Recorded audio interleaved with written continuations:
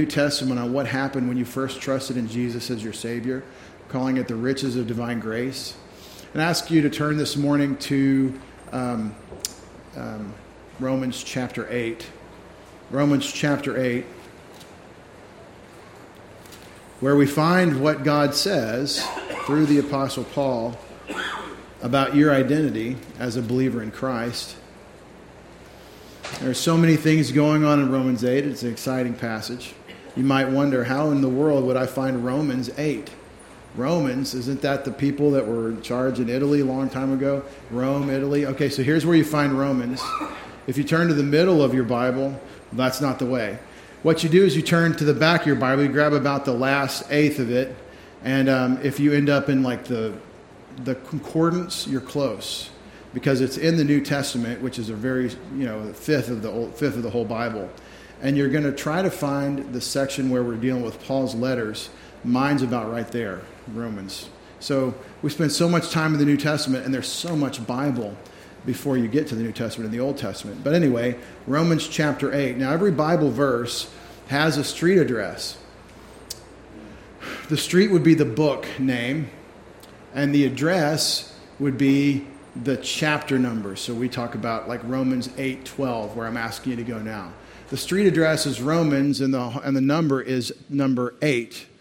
And the apartment number, if you would be the verse. We're in Romans chapter 8, verse 12. That's the way we've taken, which originally didn't have these numbers, and found quick reference where we could get to these places. But the Apostle Paul, just jumping in, parachuting in without context, tells believers that we have responsibility in Romans 8. But it is because of our identity, and it is that we've been adopted as heirs of God. He says, "So then, brethren, we are under obligation." We, because of all that's gone before, our salvation from our sins that we just celebrated in the Lord's table, because of our new position in Christ, because of the freedom we have from the indwelling and ever-present sin nature, we don't have to obey its lusts. Because of the Holy Spirit who lives in us, he says we're under obligation, not to the flesh, that's your sinful nature, to live according to the flesh, to your sinful nature. Your sin nature is a problem, and it does tempt you, and it will hurt to resist it. It does. But you can. And not only can you, but you're responsible to. We're not under obligation to the flesh, to live according to the flesh. And if you do, there's a problem, verse 13. "For if you are living according to the flesh, you must die. But if by the Spirit you are putting to death the deeds of the body and flesh are parallel ideas here, you'll live. If you, in the power of God the Holy Spirit, are saying no to the lusts of the flesh so that you don't carry them out." You've got this temptation to think this thought that you shouldn't be thinking. You got this temptation to do something that you really feel like doing, but God said that's not for you. This is called sin. And it's an inner problem that we all face because of the fall in Adam. That's why Jesus had to go to the cross.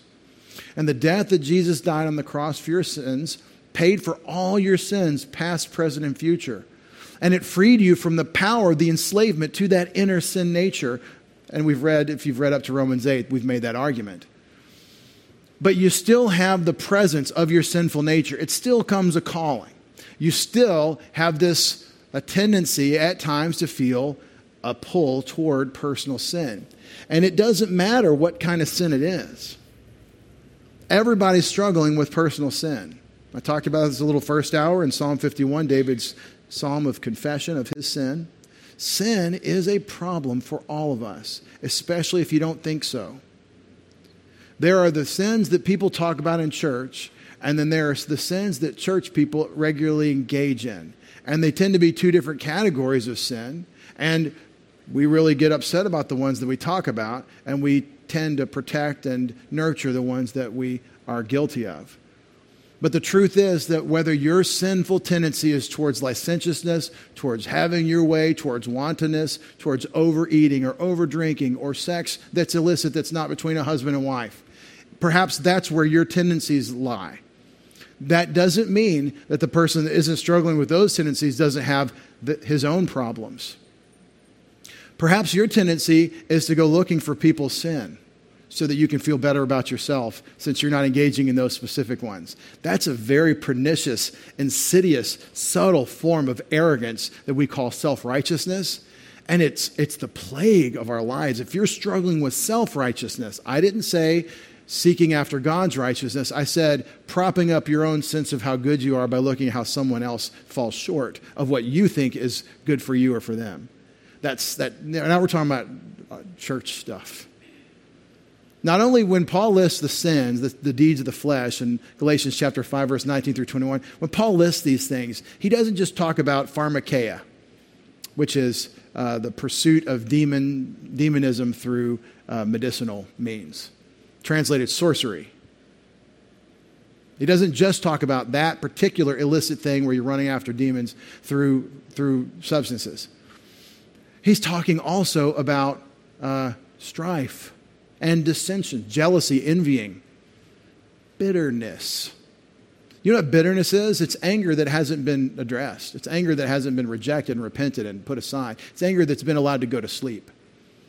It's still there, and it hardens into this perspective, this crust of malice towards someone. And it doesn't manifest itself as real, like an overt malice. You're not, slobbering over yourself to get after this person. It's just a subtle rejection because we had this past experience, and it's an unforgiveness. These are sinful. God told you that He wants you to forgive one another. So what we think of that offends us in sin, what we get shocked about, isn't necessarily what offends God. And there is an overlap. A lot of the things that offend us and shock us do offend and shock God. But that's not the whole picture. There's also this other whole subtle tendency of self-righteousness and arrogance. And a lot of the New Testament is written to address this problem of sin that we're all facing. But you don't have to gossip about your friend because you feel like it. You don't have to share this new little tidbit that, I knew I shouldn't say anything, but I want to share this thing. You don't have to think more highly of yourself than you ought to think in Romans 12. You can break yourself down before God and say, before you, I have nothing but honor and glory and praise of you, and all I bring is need, and all you've done is satisfy my need. That's humbling ourselves before God instead of exalting ourselves and our self-assertion and our self-promotion. And God says it's the great theme of the Bible. He is coming ultimately to take everything that's exalted against Him and humble it, lay it flat. And everything that humbles itself under God is going to be exalted. And so we have lots of things that the Bible describes as sinful that we don't necessarily get offended by. And be careful about this arrogance. Watch this. This is a sin right here. This is an arrogance right here. I contend before God that if you assert that your sensitivity about whatever the sin problem is more important than God's righteousness and how God is affronted by sin. When you're my thing, this bothers me, and you think more highly of that offense than what it's saying about what God thinks about it. Just think about that arrogance that my conscience is bigger than God's moral righteousness. It's crazy. But we all have a little bit of crazy. And what Paul says in Romans 8, verse 12 is you don't have to live under this domination. In fact, if by the power of God the Holy Spirit, in verse 13, you are putting to death the deeds of the body, you will live. Put to death the deeds of the body. It means that I get this temptation to personal sin from my sinful nature, and I say no, and I walk by the Spirit, and it might mean I go for a run in some cases, gentlemen, or it might be a cold shower, or it might be a change of pace, or it might be a go get to work doing something like David should have done. Instead of when the kings go out to war, he's at home laying around looking at who's taking a bath on the roof. You're setting conditions and you're setting yourself up for success because you know that temptation plus opportunity equals a very bad set of conditions for you to win over the temptations of your sinful nature.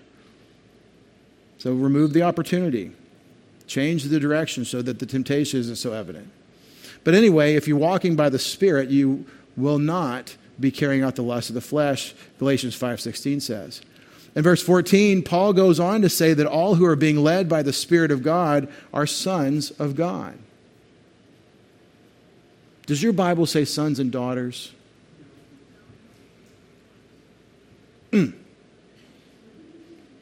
Sons of God. Well, this seems like a gender confusion thing to say. Why does he say sons of God when he's talking to all these women?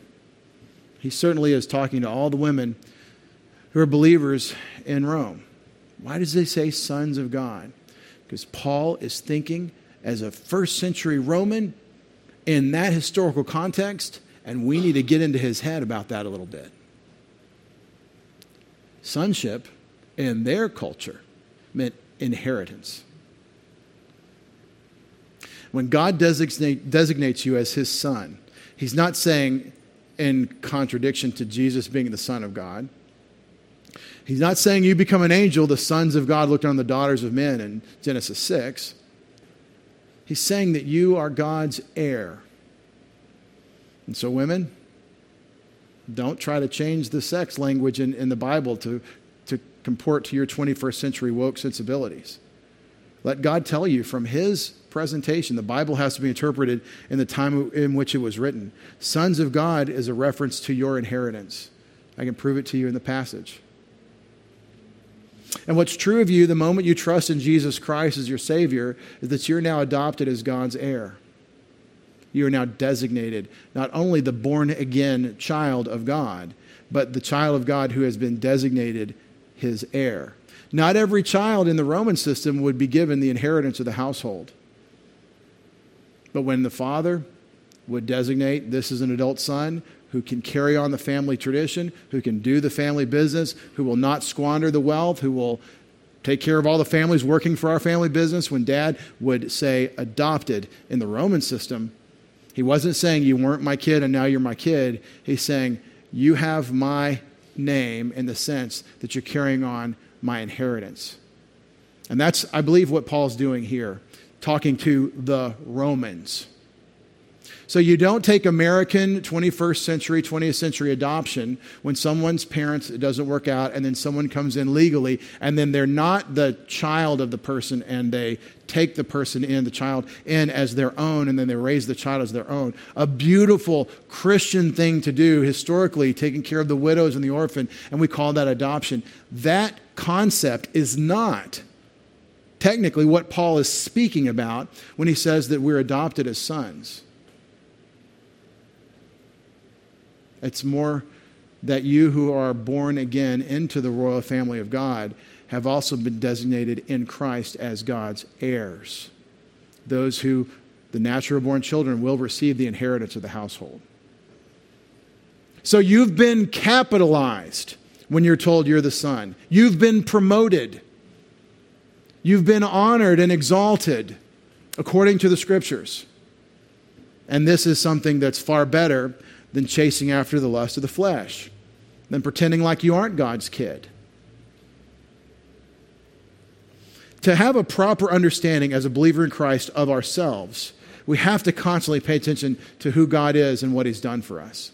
To know who we are, we constantly have to be looking at Jesus Christ and knowing who He is. And in seeing Him, that little subtle reminder, you're in Christ.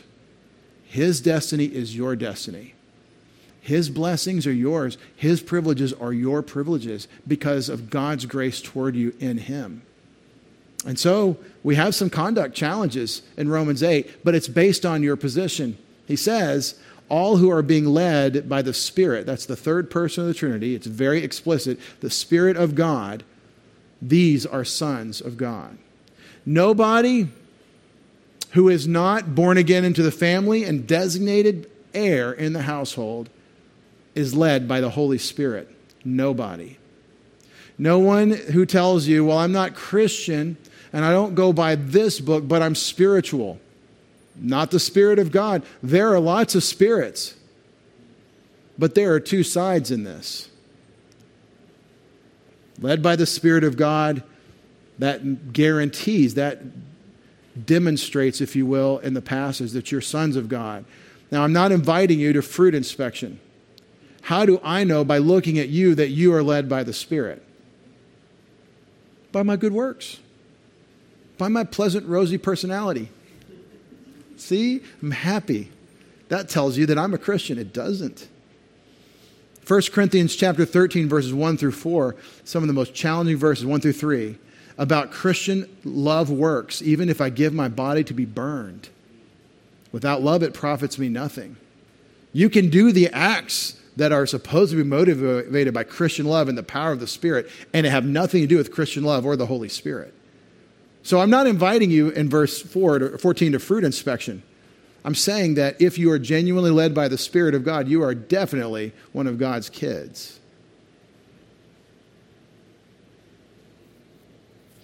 And the reason you're being led by the Spirit of God is that in verse 15, you have not received a spirit of slavery to your sinful nature, leading to fear.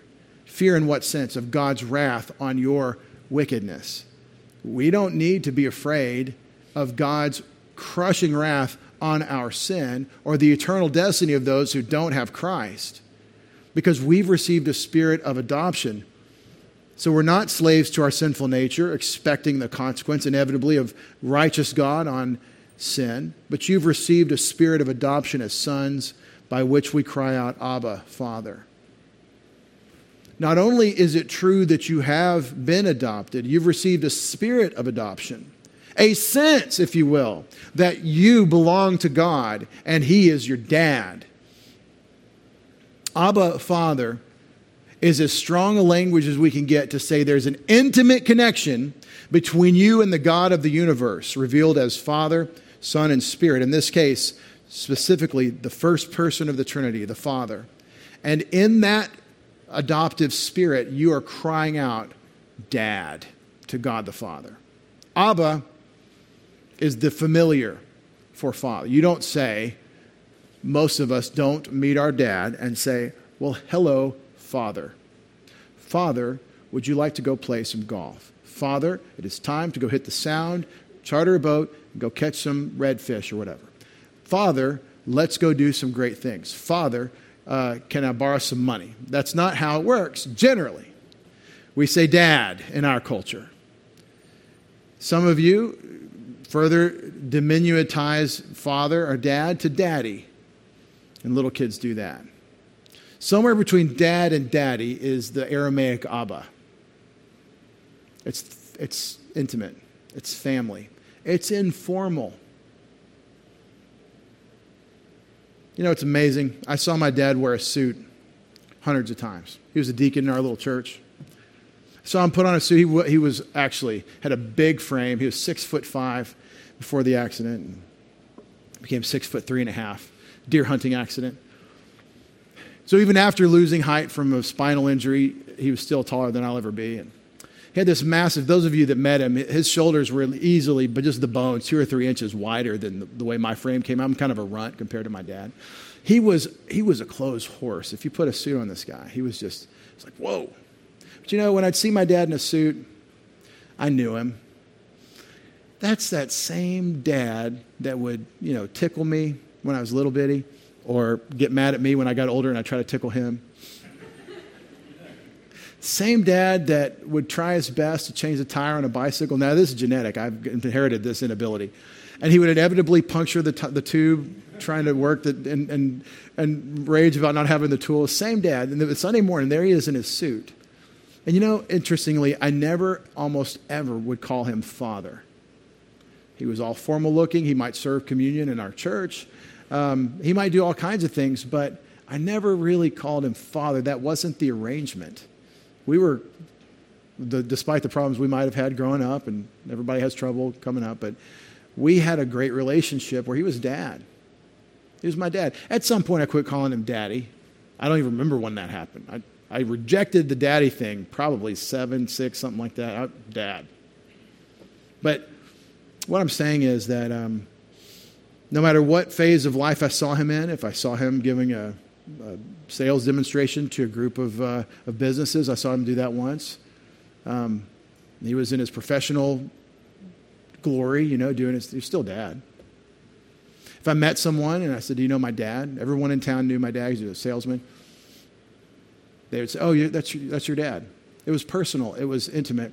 And that's how we are with our fathers generally. And if you're not, I understand there's problems. The human race is a horrible, tragic story of man's failure. And our fathers are no exception. In some cases, they were the worst villains that you've ever encountered who have hurt you worse than anyone else in your life. And that just goes to show the power God has given humans and the high responsibility we have to honor him in the carrying out of those that power, those responsibilities. And so my heart breaks for you whose fathers were not good men, who didn't care for you, who hurt you. But your heavenly Father is beyond the ideal. He's only righteous, good, loving, holy, and he only wants you to call him Abba, Father. I mean, he wants you to be intimate, personal relationship with him. And that's why he says we've received a spirit of adoption as sons by which we call out Abba, Father. Especially for you whose dads failed you. Especially for you whose dads failed you beyond the fact that everybody's a sinner and dad dropped the ball here and there. I'm talking about you people whose dads were awful. You've received a spirit of adoption from God as heirs of God by which you can call out to your God as though he's your dad. Abba, Father. The Spirit, that's God the Holy Spirit in verse 16, himself testifies not to our spirit, along with our spirit, that we are children of God. God the Holy Spirit lives in you, and what he's doing is alongside the Word of God, which we just read, he is testifying alongside that testimony that you are a child of God. He does it right here in this passage. He lives in your heart. He's in there forever. It's the Spirit of God himself. And he testifies with our spirit that we are children of God. And if we're children of God, listen to it. If you're born again in God's family, then heirs also. That's the adoption as sons. Heirs also. Heirs of God and fellow heirs with Christ, if indeed we suffer with him, so that we may be glorified together with him. How that condition works on if we suffer with him. One way you know that you're going to be glorified together with Christ is if you're walking in his steps. The path that he has cut for us involves persecution and suffering. You're on enemy territory in a war that you didn't choose. It's an invisible war with actual armies arrayed against each other. And the battle is what we think and believe. The battle is the content of our convictions. How do you know what you know? Well, one way in this passage, I know I'm a child of God because I've got multiple testimonies that I'm his. And ultimately, I know because God told me. Because he told me here in his word. If you know something that isn't true, it is a form of knowledge, but it has amounted to deception. That's the number one tactic or technique of God's enemy, Satan, to distract what the Bible calls all the nations. He's deceived all the nations. Those who don't know Christ as their Savior, in their deception under this prince of the power of the air in Ephesians 2, they are the sons of disobedience, identified with rebellion against God. And here's how rebellion works. It isn't me saying, I'm going to get him. I'm going to fight against him. It is simply, I will have my own way. The satanic fall is nevertheless not as you will, but let my will be done. It seems like it should be neutral. I'm not opposing God. I'm just doing my thing. But the thing is, as creatures that he's made for his purposes, we have obligations. They amount to righteousness, and the alternative is wickedness. And the consequence of that ultimately will be separation from God, from his people, from his blessing for eternity. But Paul says, take heart, you are children of God if you're being led by the Spirit of God. This Spirit that we've received of adoption as sons cries out, Abba, Father, and God the Holy Spirit himself testifies with our spirit we're children of God. So take heart that the path that God has carved out for us to walk will involve a death-shadowed valley, but we will fear no evil, for he's with us. We are, as God's heirs and fellow heirs with Christ, going to suffer for him and with him. And it might be a little bit of light suffering, and it might be heavy. But if you are suffering for the sake of your Savior, remember, you are fellow heirs with Christ. And what does that mean? The writer of Hebrews says he's the heir of all things. What is an heir? H-E-I-R. What's an heir? That's the person that gets it. He owns it. He becomes the possessor and the owner of the thing. Jesus Christ is the heir of all things. Now, this is not health and wealth gospel. It's just the reality that I'm in Christ. You've been marked out to inherit with Christ all things. With our heads bowed and our eyes closed, Father, as we consider the riches of divine grace, we want to remember the way we received them. We trusted in Jesus Christ as our Savior. His work alone, our faith in Him. This is the arrangement that you've designed. And so, Father, we have proclaimed our faith in Jesus Christ, that He died for our sins and rose from the dead in the Lord's table. And there may be some here today in the hearing of my voice, perhaps online, that haven't made that decision, that haven't understood that the central issue in life is, what do I do about Jesus Christ, His work on the cross for me? Father, make the issue clear to our loved ones, our friends, our family, those around us, that Jesus died for our sins and rose from the dead. He loved us this way. You loved us this way. You gave your only begotten Son, that whoever believes in Him will not perish but have everlasting life. That if we have the Son, then we have the life. Father, we thank you that you demonstrated your love toward us, and that while we were yet sinners, the Lord Jesus Christ died for us. Father, He's our only hope. We pray for our family and friends that they would come to know Him in your timing, on your terms. Father, we wait on you and rely on you for opportunities. Help us to take these things we've thought of today in terms of our position in Christ, our future to rule with Him, our inheritance with Him. Help us take these things seriously as we consider you, and not walk away forgetting, as it's so easy to do, that we're your children and you have a purpose for us. We ask it in Jesus' name. And all God's people said, Amen. Amen.